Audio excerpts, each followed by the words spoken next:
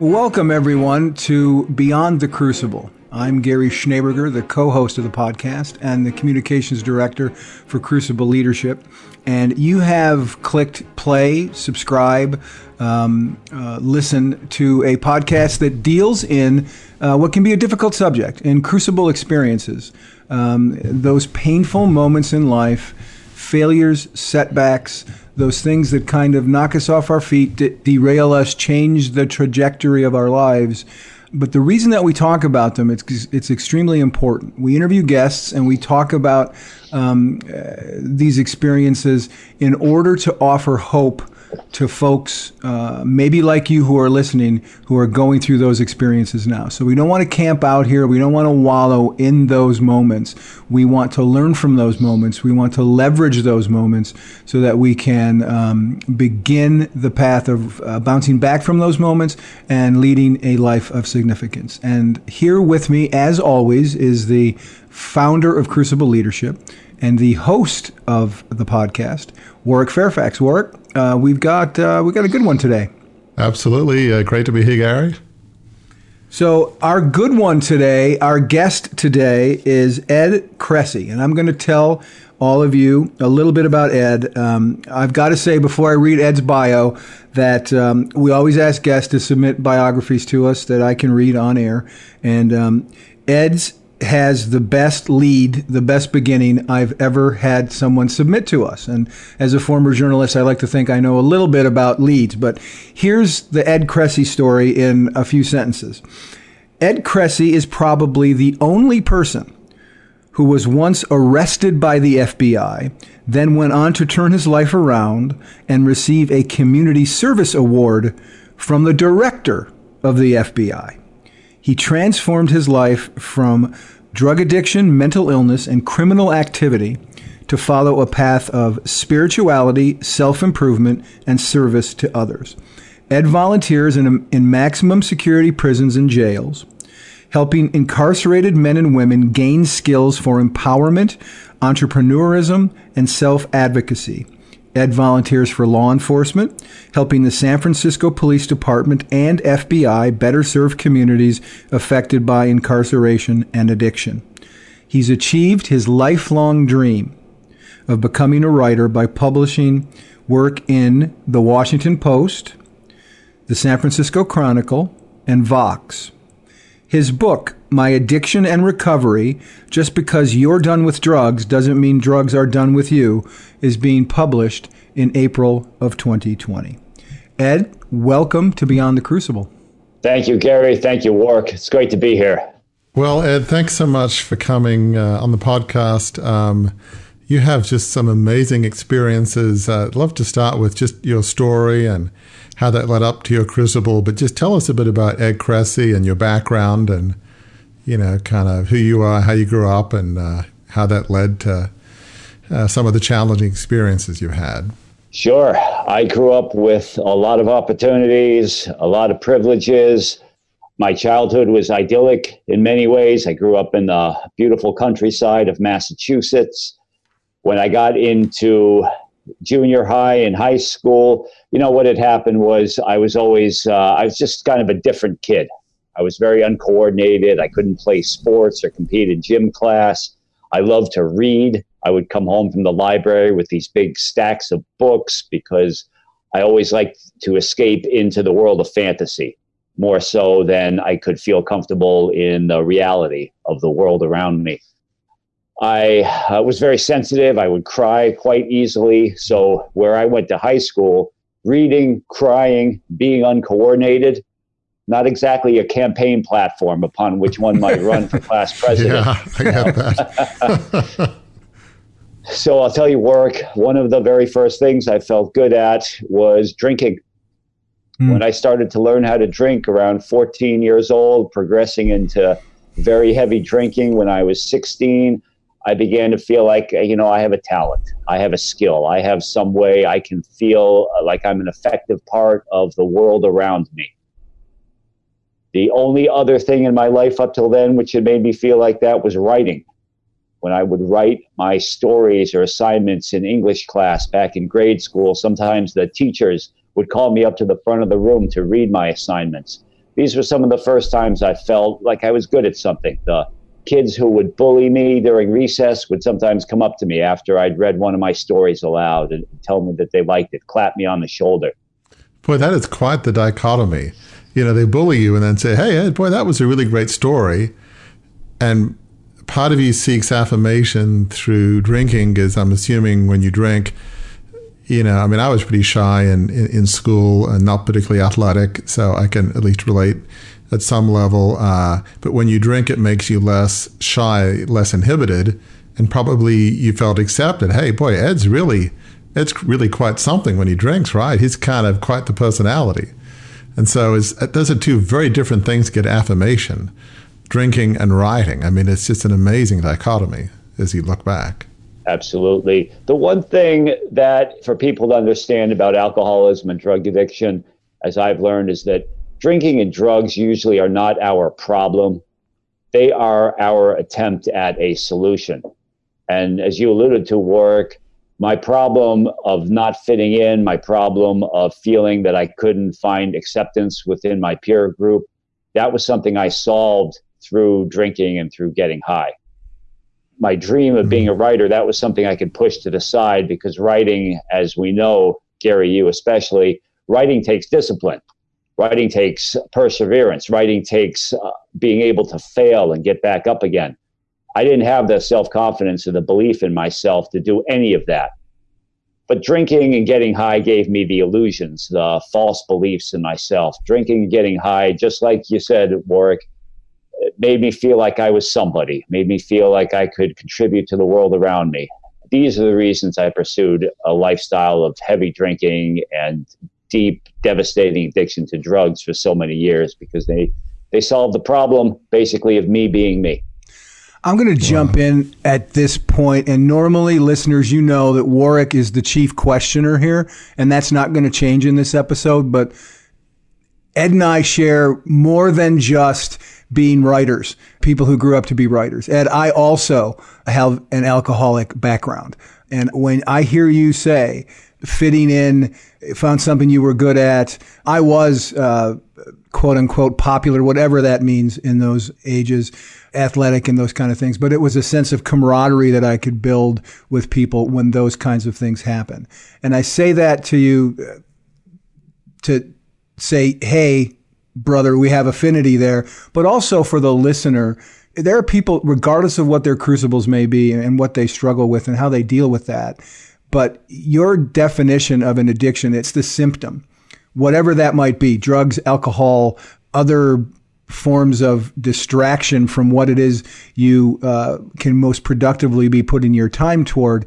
That's a symptom. The disease, the addiction is what that underlying root is, that problem is, why you do what you do. One of the most insightful things I learned in Alcoholics Anonymous was it's not how much you drink that makes you an alcoholic. It's why you drink. And for me, why I drank was to change the way I felt. And I think I'm certain there are listeners right now. Alcoholism may not be your problem. It may be. Drug addiction, those kind of things may not be your problem, but there is something in your core perhaps about how you feel about yourself, as Ed described, as I've described. There's something in the core about how you feel about yourself that you feel you need to change. And sometimes in doing that, it can be unhealthy. Sometimes in doing that, I mean, Warwick, you have experienced this in some way by trying to be good enough to take over the family business, even though that wasn't necessarily your vision. You didn't necessarily feel like that was where you were supposed to go. So I think all of us who've had crucibles have a bit of that in us, that idea that if we behave in this way, or if we change our behavior in this way, or if we try this thing, that's going to put us in a better position. And sometimes it can actually, instead of putting water on the fire that is our crucible, it can add gasoline to that fire. Is that fair, Warwick?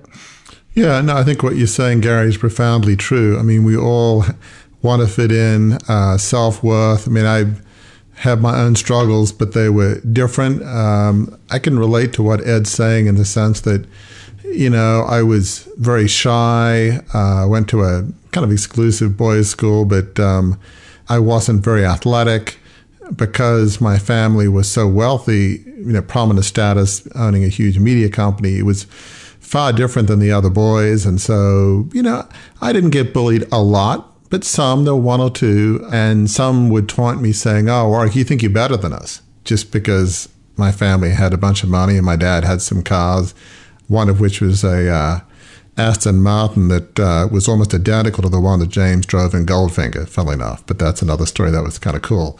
And I'd say, no, I don't, So, yeah, I mean, I worked very hard and got good grades. And so I don't know, maybe that's, I don't know quite how I coped with it all. But, yeah, that sense of not belonging, not feeling accepted, yeah, I can absolutely relate. So we're understanding a bit of the why behind some of the, really challenging circumstances that happened later. I'm just fascinated by the dichotomy between writing and drinking. I mean, writing, you can fail. Drinking, I almost wonder, can you fail at that? I mean, you just drink and will have the desired effect. It's, I don't know, I guess failing and not failing, maybe you don't think about it that way, but it's maybe, did it feel like easier than writing in a sense? I don't know if that question makes sense, Ed. It makes perfect sense. It did feel easier. Addiction, Warwick, and Gary, it was beautifully put, what you were saying. Addiction usually serves a purpose. The purpose is oftentimes to push us along pathways we otherwise would have never undertaken. That's eventually when we get to living a life of significance and we get beyond our crucible moment.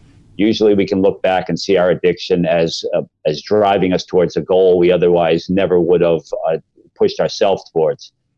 The other part of addiction is it's a way of avoiding going after our dreams.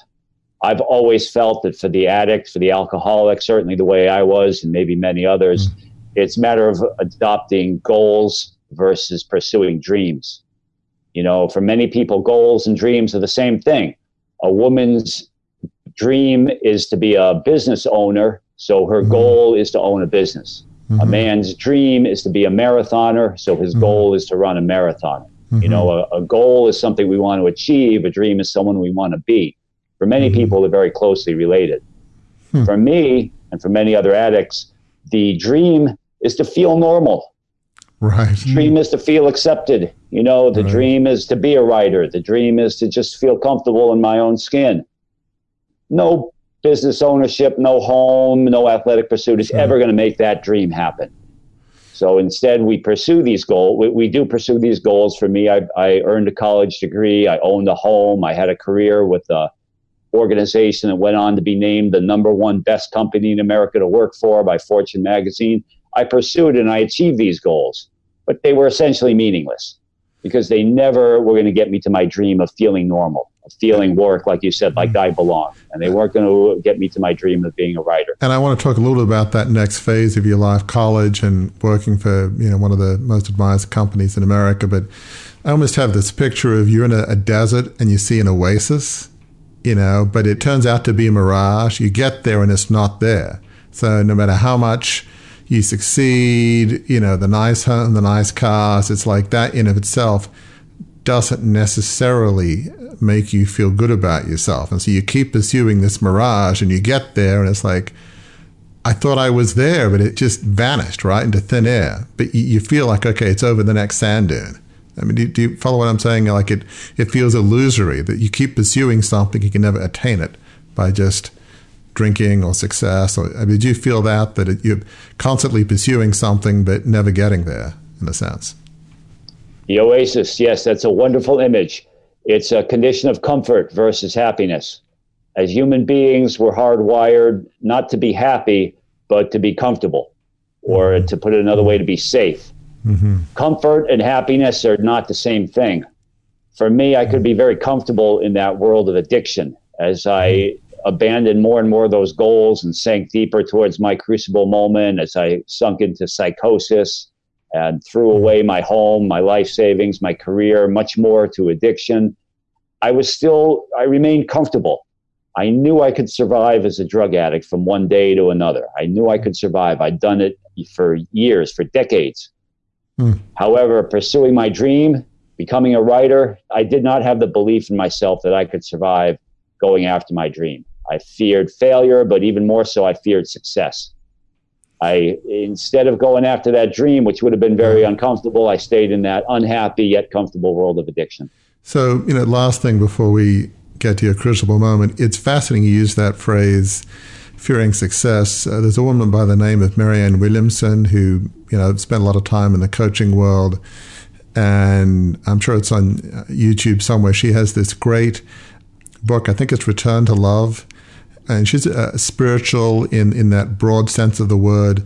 She has this wonderful phrase that our deepest fear is success, our deepest fear that we will be successful beyond measure. I mean, I can't do it justice, but that's exactly what she talks about. But so let's talk about the crucible moment, because you graduated college and you're doing very well. So you achieved a lot, considering, like a lot of us growing up, your self-worth wasn't that high.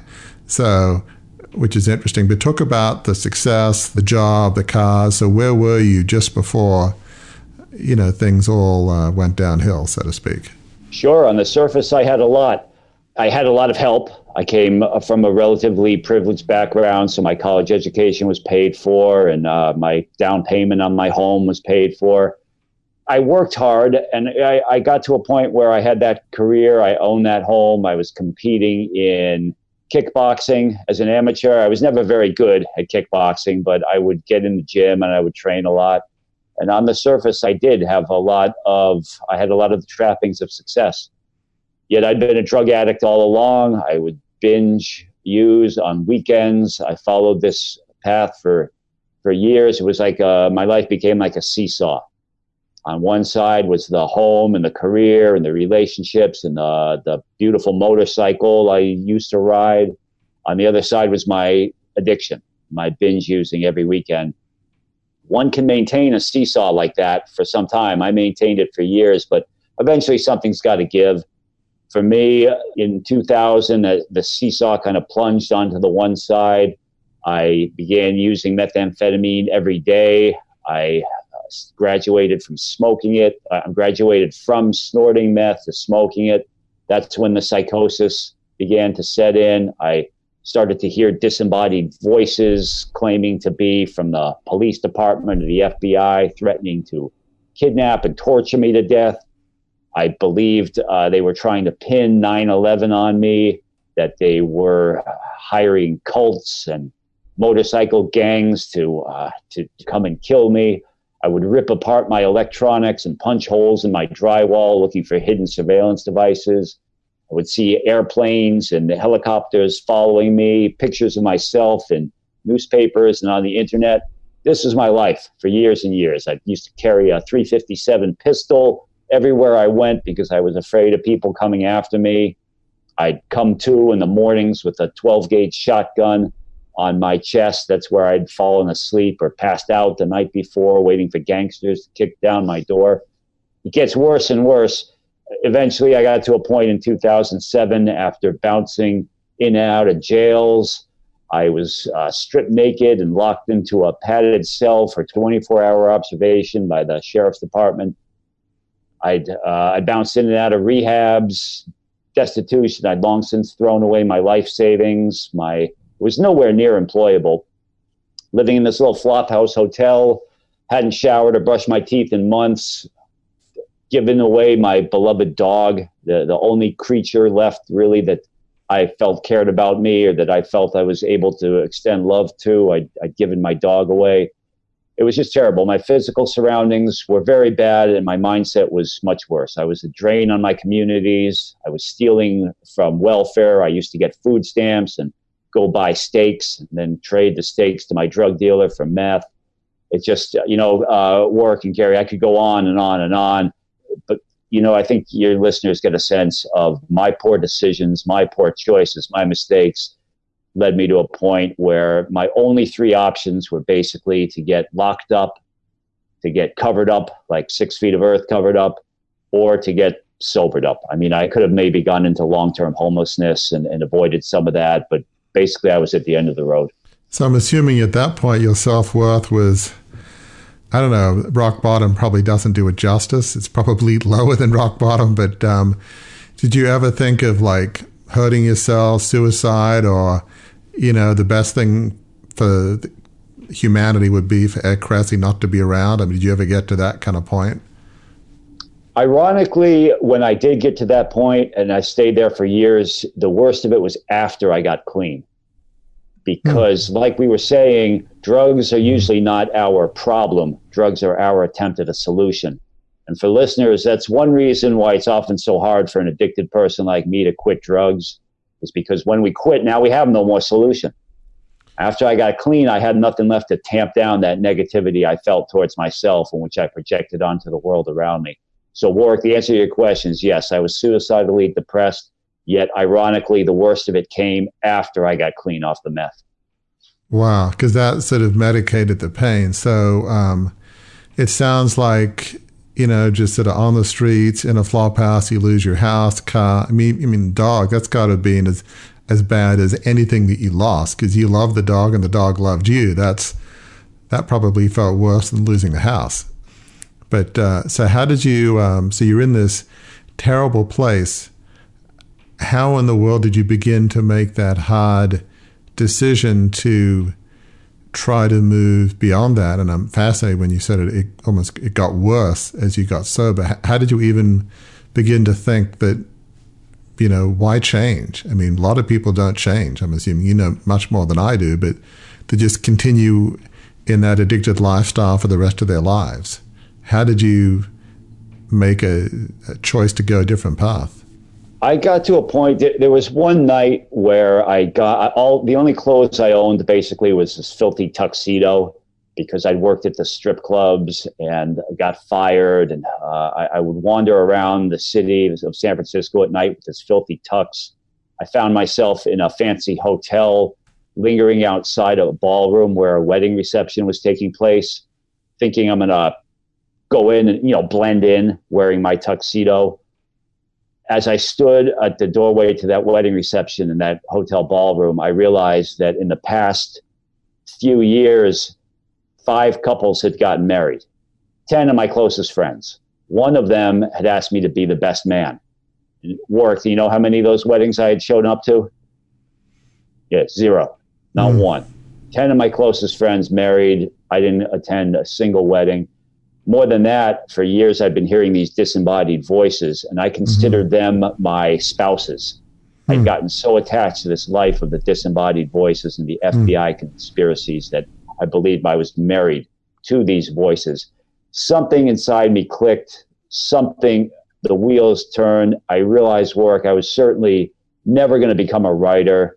I was never going to be able to contribute to relationships. I was not going to be an effective part of the world around me. I didn't know what a life of significance was at the time. I wouldn't have been able to use those words or explain what they meant, but something inside me realized it was either a life of significance or no life whatsoever.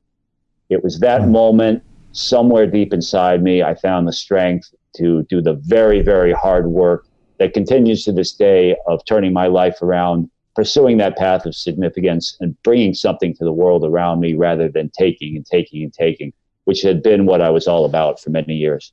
I want to pause here for just a moment for the listener and rewind sort of the last 7 or 8 minutes that we've heard Ed talking.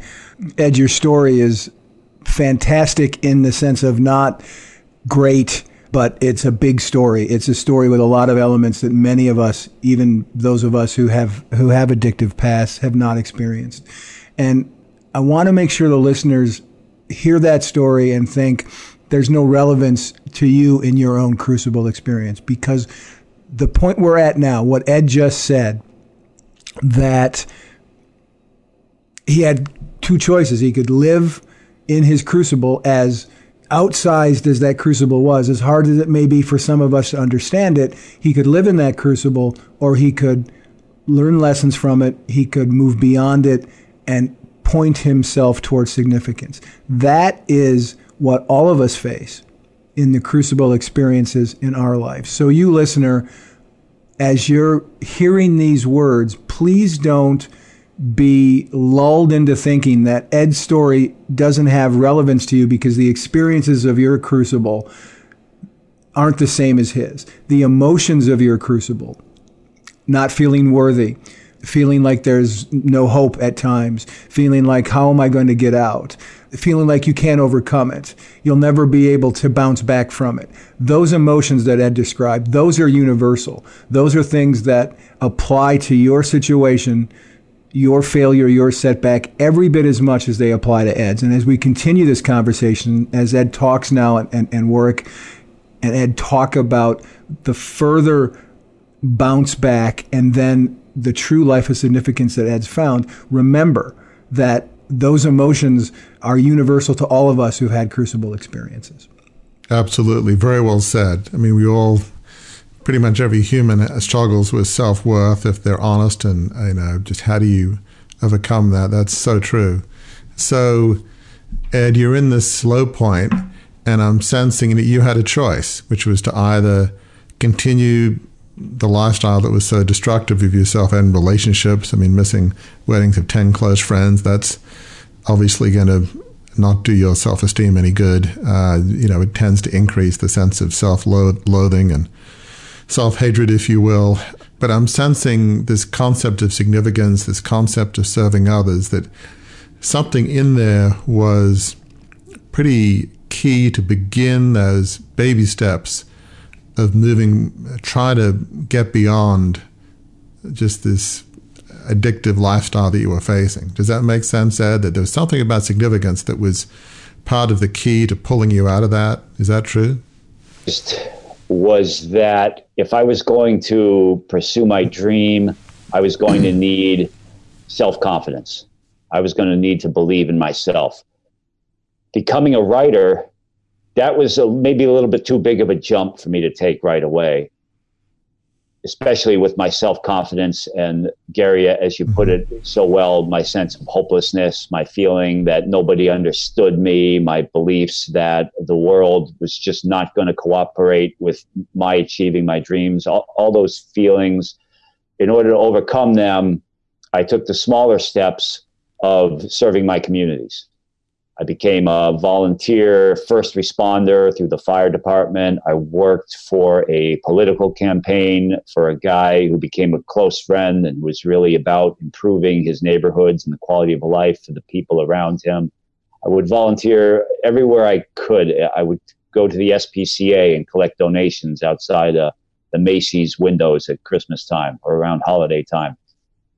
I began to find these ways to serve my communities. They were kind of smaller ways. I could bite off little chunks. I could become a volunteer for a few hours. Even if I couldn't make that big leap to becoming a writer, this was a little pathway that I could take. I didn't realize it at the time. Looking back, I see that being of value to others, giving my time in order to serve others, that was ultimately serving my own dreams, which hopefully, as I continue my writing career, will actually serve others more and more. It was kind of that was the pathway. Yeah, I think another really important thing for listeners to hear, and just more generally about Ed's path, is it's often baby steps is really the path to getting beyond just this feeling of self-worth. While my background is very different, I can relate on one level that, as listeners know, when, growing up in this 150-year-old large family media business, I was a person of faith, founded by a strong person of faith. So when that, $2 billion takeover kind of went bust and bankrupt, and I felt responsible for losing a 150-year-old family legacy, my sense of self-worth was at rock bottom. There weren't too many jobs for out-of-work media moguls. I mean, it was, moved back to the U.S. where my wife is from. It was grim. I just felt like anything that I would touch, I'm just going to mess up, So but I remember, I got I guess I'd done financial analysis years ago after Oxford and before Harvard Business School and on Wall Street. So I knew I could do analysis, and I went to some temp agency and took some Excel spreadsheet test, and I guess I must have been pretty good. So I got some part-time job at some local sports company. It was actually Head Sports, as in Head Racket and Skis at the time. They had a place in Maryland. And so for a few months, they needed help, doing their budgeting. And I could do spreadsheets, just tell me what you want and I could do something. Well, it was a small little baby step. It was, wow, I actually accomplished something and didn't screw it up. Wow. So for me, it wasn't initially service to others. And from then I got in financial analysis and business analysis for a aviation services firm, and little bit by little bit. And then the analogy for what Ed's going through. So part of my, what I call almost, drops of grace, if you will. Gosh, there's something I can do and contribute. From there, I got into coaching and on 2 nonprofit boards, a Christian school board that my kids went to, and elder at my church. And obviously the volunteer things aren't paid, but it's like, gosh, have a strategic mindset. I can help with strategic planning and governance. There's something I can do and contribute, even with coaching, which didn't pay a whole lot at the time. Somehow I can help others a little bit by little bit. Again, our backgrounds probably couldn't be more different, but my self-esteem was pretty low. And just little bit by little bit, there were things I could do that contribute and serve others. That gradually, it was almost like building a mountain or building a wall. Brick by brick, my self-esteem would bounce back a bit. Does that resonate with you, that like a little bit by little bit, your self-esteem might get, 1% better than the day before as you were volunteering and helping all these folks? Yeah, absolutely. It's the work is very hard to do, to live a life of significance. In order to do the hard work, we need inspiration. So when we serve others and we can see how others are overcoming their own obstacles, oftentimes that gives us that inspiration to do the hard work to overcome our obstacles. That's definitely how it was for me. So talk about the next chapter in your story, because you mentioned before, okay, you made a decision that you were going to try to tackle, addiction. You're doing things to help others, volunteering in your community. But you said it almost got worse when the numbing effect of addiction wasn't there. How did you keep going and do the hard yards? What was the motivation to get through what almost, I don't know if it was worse, but it felt really hard? How did you get through that? It got very hard. What I discovered was that just because you're done with drugs doesn't mean drugs are done with you. I mentioned the suicidal depression. I continued to experience psychosis, extreme paranoia around the FBI and the police department. What really got me through most of all was spirituality. I came to understand that there is, according to how I choose to believe things, there is a spiritual presence, a God, a universe, a great spirit, whatever the proper name is. I don't completely understand that spiritual presence, but I believe in the existence of this spiritual presence and the constant pursuit of spiritual understanding, the constant pursuit of spiritual meaning in life. That was what started as a flimsy little reed that I could cling to start dragging myself out of that dark psychosis and suicidal depression. The more I pursued a path of spirituality, the more I started to define what it meant for me. The more incredible, amazing people inspired me, persons of a faith-based background, persons of a spiritual background. The one thing that really resonates, or one of the things that most resonates with me, is that the spiritual is the non-material. So when we think of what is spirituality, one definition I like to use is that if it's non-material, then we might consider it spiritual. So significance, a life of significance. Absolutely, to me, that is something that falls under my definition of the spiritual. When I pursue these, this was my path. Yeah. So when you think of the spiritual, I know for me, in my faith-based perspective, I believe that, God loves us just because we're all children of God kind of thing. And we don't have to achieve things. It's a love that doesn't depend on us doing anything. Does your spiritual framework, does it give you a sense that you don't have to achieve things for the world, universe, to believe you have value? Yeah, I believe this life is one stage in a vast journey, and what we do in this life somehow will affect what that next stage of the journey will look like. I'm a part of a faith-based community myself. I'm part of a Christian community. It's a wonderful community. I found that by learning from these members of my community, by learning from the persons with backgrounds in Zen, in Buddhism, persons of Muslim faith, that all the ideas, all the wisdom that's passed along by so many incredible people, hopefully has planted some small seed of wisdom within me that will continue to grow as time goes by. And so as you were meeting people in different spiritual communities, did you feel that they accepted you for who you were, warts and all, kind of thing? Absolutely. People believed in me when I couldn't believe in myself. People saw value in me that I didn't see in myself. The more good I put forth, the more I served others, the more I tried to give to the world around me, the more the world gave back in the form of these incredible people who just kept coming into my life. And that's something very important for the listeners to know, because to get beyond crucible experiences, whether it's addiction or what have you, yes, it helped. I think spirituality, I think both Ed and I agree, can be a big help. But also friends that know who we are, that know, they realize the mistakes we've made, but they love and care for us anyway. And that unconditional love, that is, it's sort of like rocket fuel. I mean, people that really know you and they love you anyway, it's like, really? How, if they know everything, how in the world can they still want to be around me and be my friends? You might not have understood it at the time, but you appreciated it. And so that probably also, between spirituality and some friends who love you unconditionally, those probably were a big help, I'm guessing, in going through those hard early years. Is that fair? Addiction and mental illness that I found is overcoming the stigma.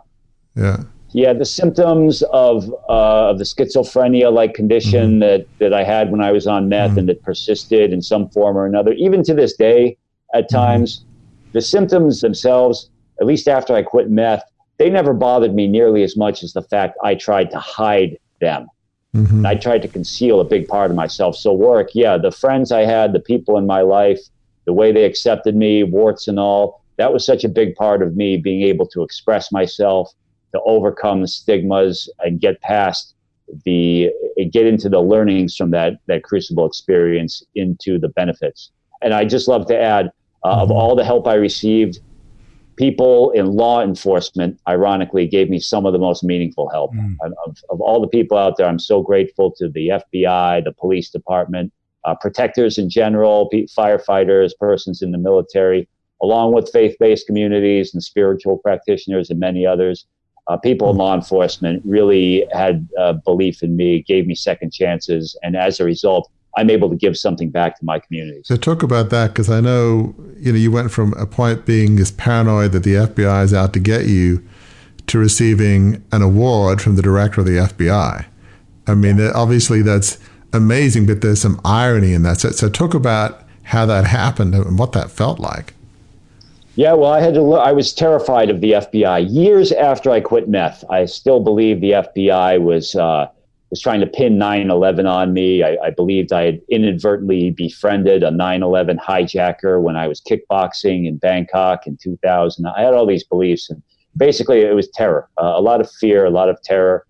I learned through these amazing people I mentioned, I learned that I would need to face my fears. If I was ever going to pursue my dream, if I was ever going to live that true life of significance, it's like the writer Joseph Campbell says, in the cave you fear to enter lies the treasure you seek. That or Nelson Mandela, courage is not the absence of fear, but the triumph over it. For me, there was so much fear, and I learned I was going to have to face it. Basically, I got to meet some people who were FBI agents. I made it known to them that I wanted to serve the FBI as I had served the fire department when I'd been a volunteer first responder.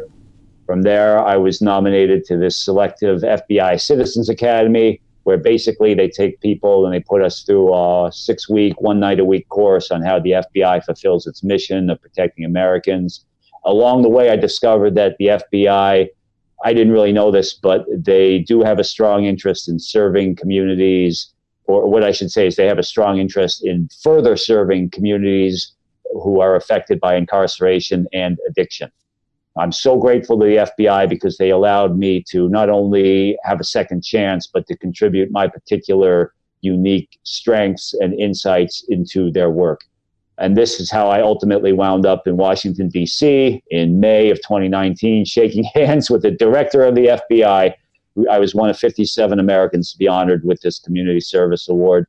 Worked 12 years ago.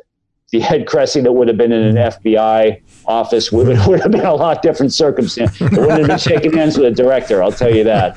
So it just speaks so highly to the FBI, to the police department, to the fire department, to all these wonderful spiritual practitioners and individuals in faith-based communities, that when a second chance is extended, yes, it benefits the receiver, me, but a second chance can also benefit the giver, society, just as much, if not more so. And what's sort of stunning to me here is that one would hope, spiritual communities are definitely not perfect, but in their better moments, you would hope that they would be, reach out and accept you. But you found love and acceptance from, law enforcement, that they, you'd think law enforcement are all about convicting people, putting people away, but they kind of gave you a second chance, that they knew your record, so to speak, or the things that you struggled with, but yet they accepted you and welcomed you anyway. I mean, talk about how that felt, because that's an amazing story that I think most of us don't really think about, that law enforcement accepting us and almost, wanting to give us a second chance. I talk about that, how that felt. Yeah, absolutely. And I, by no means do I intend a blanket endorsement of law enforcement. Sure. I don't mean I don't mean to endorse everything that law enforcement does or has ever done. But what I can say with complete confidence is that there are individuals within places like the FBI and the police department who, just like you say, Warwick, who are truly dedicated to protecting, to serving individuals such as myself, who are committed to giving chances for life's turnarounds. I found that, there are organizations and then there are people within those organizations. Mm-hmm. And they're often two different things. When we can form these bridges of trust, when we can focus on what we have in common and what are our common interests, and pretty much those interests are going to relate to making society better and making things safer and more a better quality of life for everyone. When we can focus on these things, they tend to expand. In life, whatever we focus on tends to expand. It doesn't mean that there aren't things wrong. It doesn't mean that we need to fix what's wrong with our society, because there is a lot wrong. At the same time, what I've learned is let's also really focus on what's right.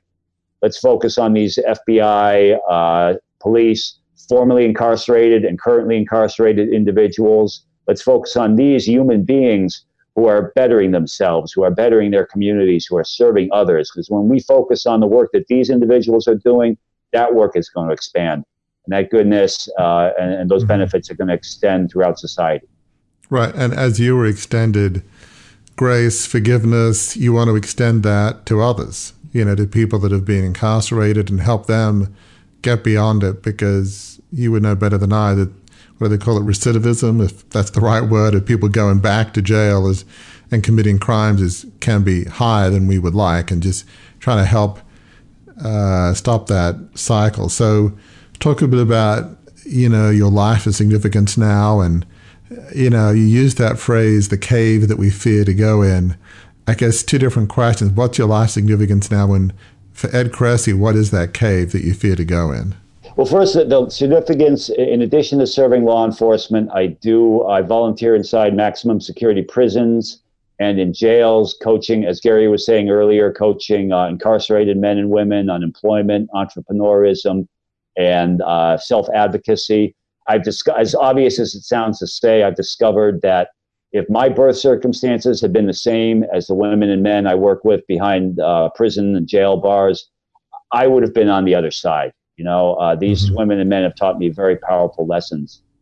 To get to the other point, the fear is really in just being honest and expressing myself. Honesty, not so much as opposed to being dishonest, but really overcoming that stigma, being forthcoming about the mental health challenges that I've faced, being forthcoming about the fact, I don't consider myself mentally ill as, mentally enhanced. You hear about people who've viewed reality in different ways, yet have served their societies incredibly well. Abraham Lincoln, Martin Luther King, the list goes on and on. So the fear is in just being honest, overcoming stigmas, and in doing so, bringing more and more value to the world around me in some small way, like so many incredible people have brought value to my life.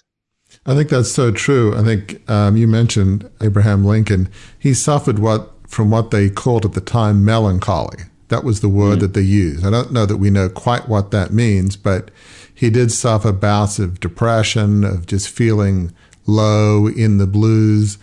What does that mean? I don't know, but it means something. There was something that he struggled with, but yet obviously he was able to, despite that, contribute. It didn't stop him contributing to the country and, the Emancipation Proclamation and so many other things. So that's important for the listener to know. And just, you serve so many people and so many communities, and just the sense that people accept you for who you are, because we all have made our mistakes. Some are more public than others. And just say, it's okay. You try to atone as best you can. You try to avoid making the same mistake, but we're all human, and just that sense of accepting that it's okay to be broken. I mean, is there any person on the planet who's not broken in some fashion? I've not met them. Some are better at hiding it than others. Some people's failures are less obvious than others, but we're all broken in some ways. It's just part of being human. Does that make sense? If you realize as you're talking to other people and got to know them, that how many perfect people have you met that have never struggled, never had divorce, never made mistakes? Have you met too many of these perfect people in your travels? Well, one of the most inspiring books I've read is and first of all, I should say, by no means so I mean to compare myself to Dr. Martin Luther King or Abraham Lincoln. No. These people are inspiring. Sure. But Nelson Mandela, I've read his book twice, Long Walk to Freedom. And I think he fits well into the mold of a human being who, like the rest of us, is flawed, was flawed. Yet he perseveres nonetheless. And you can look at the wonderful things, the amazing things he's done to the world, and continue. His spirit continues to do. We have arrived at that point in the show when it's time to drop the landing gear and begin to land the plane. But as we ease into that, Ed, there's something that you've written several times as we've corresponded, and you included it in the sheet that we had you fill out before we began the interview. And that's this is a statement that you made that I want the listeners to hear, because it applies to your life as well, I believe, listener. And Warwick, with all the work that I've done for Crucible Leadership, this sounds like something that we could have written for Crucible Leadership, what I'm about to read that Ed wrote here. Examine whatever you're doing at a given moment. Any action you're taking, thought you're thinking, words you're uttering. Does it contribute to your spirituality, to your self-improvement, or service to others? If not, change what you're doing. What's your reaction to that, Warwick? And Ed, maybe you can expand on that. Yeah, I think that's true. When I think about self-worth, it's tied to significance, because if you try to build money and success, I grew up with about as much money and power as you can, and I didn't see too many people that that really felt that good about themselves, or certainly had happy lives.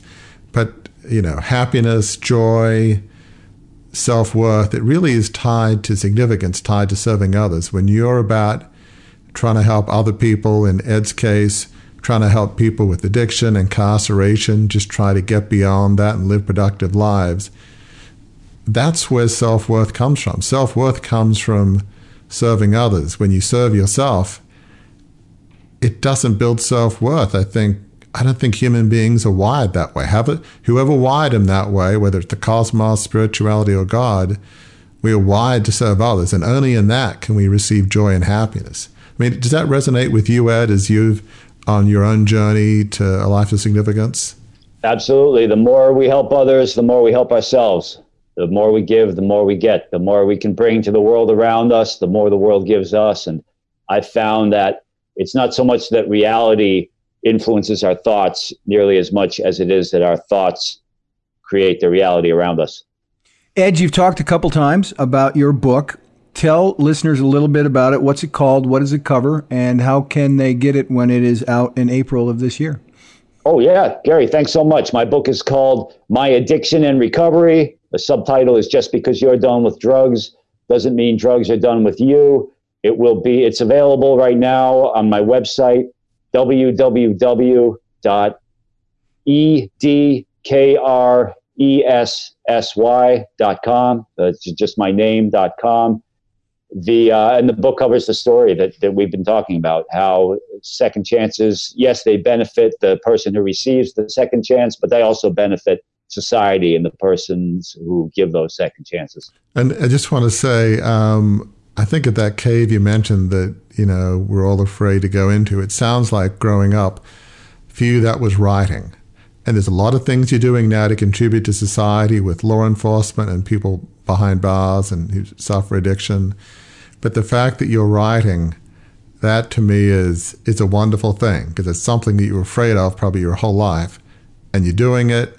When we conquer our deepest fears and pursue our deepest longings, ones that are actually can be productive, that's a beautiful thing, don't you think? I mean, I think it's a wonderful thing that you're writing, because that can't have been easy, because to get to a point where you could do that, I mean, that says a lot, doesn't it? Yeah, well, think about your life. Look back upon your life years and years from now. What do you want to have looked back upon? What do you want to have to show for it? It probably won't be a bank statement. Probably won't be, a financial statement. It probably won't be a home or a car. What you're going to want to have to show for your life when you're ready to go to the next stage of the journey, as I believe, many of us in some form, or all of us perhaps in some form will. What are we going to want to look back upon? And it'll be just like you're talking about, Warwick, that life of significance, that having brought something of value to the world around us. These are probably the things we're going to want to look back upon at the end of our lives and say that we've done. That is an excellent place, Ed and Warwick, to end our conversation today. Listeners, thank you for spending time with us, listening to this truly moving conversation about Ed's story. And we hope that you see the application for it in your life, even if the circumstances are different. And we're going to leave you with two practical thoughts as you move on beyond listening to this. The first of those thoughts is a suggestion. If you're struggling with moving beyond your crucible, take a page from Ed's book. Find an opportunity to serve others. It doesn't have to be big. It doesn't have to be grand. It doesn't have to, have a business plan attached to it. It just has to be focused on helping others. What you will find is that in addition to helping others, you'll find what Ed's described, what Warwick's described, and many things that he's talked about and written about in Crucible Leadership. It helps others, but in the process of helping others and getting your mind off of your crucible, off of your bounce back, off of your trials and struggles, you'll also help yourself. So that's practical tip number one, is a suggestion. Practical thought number two is a favor we'd like to ask you. If you've enjoyed, if you've felt that you've learned something, you've been edified by this conversation, we would ask you to subscribe to Beyond the Crucible on the podcast app that you're listening to it on right now. Doing so will ensure, first of all, for you that you'll never miss an episode, and it will help us share this and the messages that come through here, stories like Ed's. It will help us share the content of Beyond the Crucible to more people, to help them recognize that their crucible experiences can be the start of a great new chapter in their lives that lead to a life of significance. So, until next time when we're together, thank you for spending time with us, and we look forward to the next time.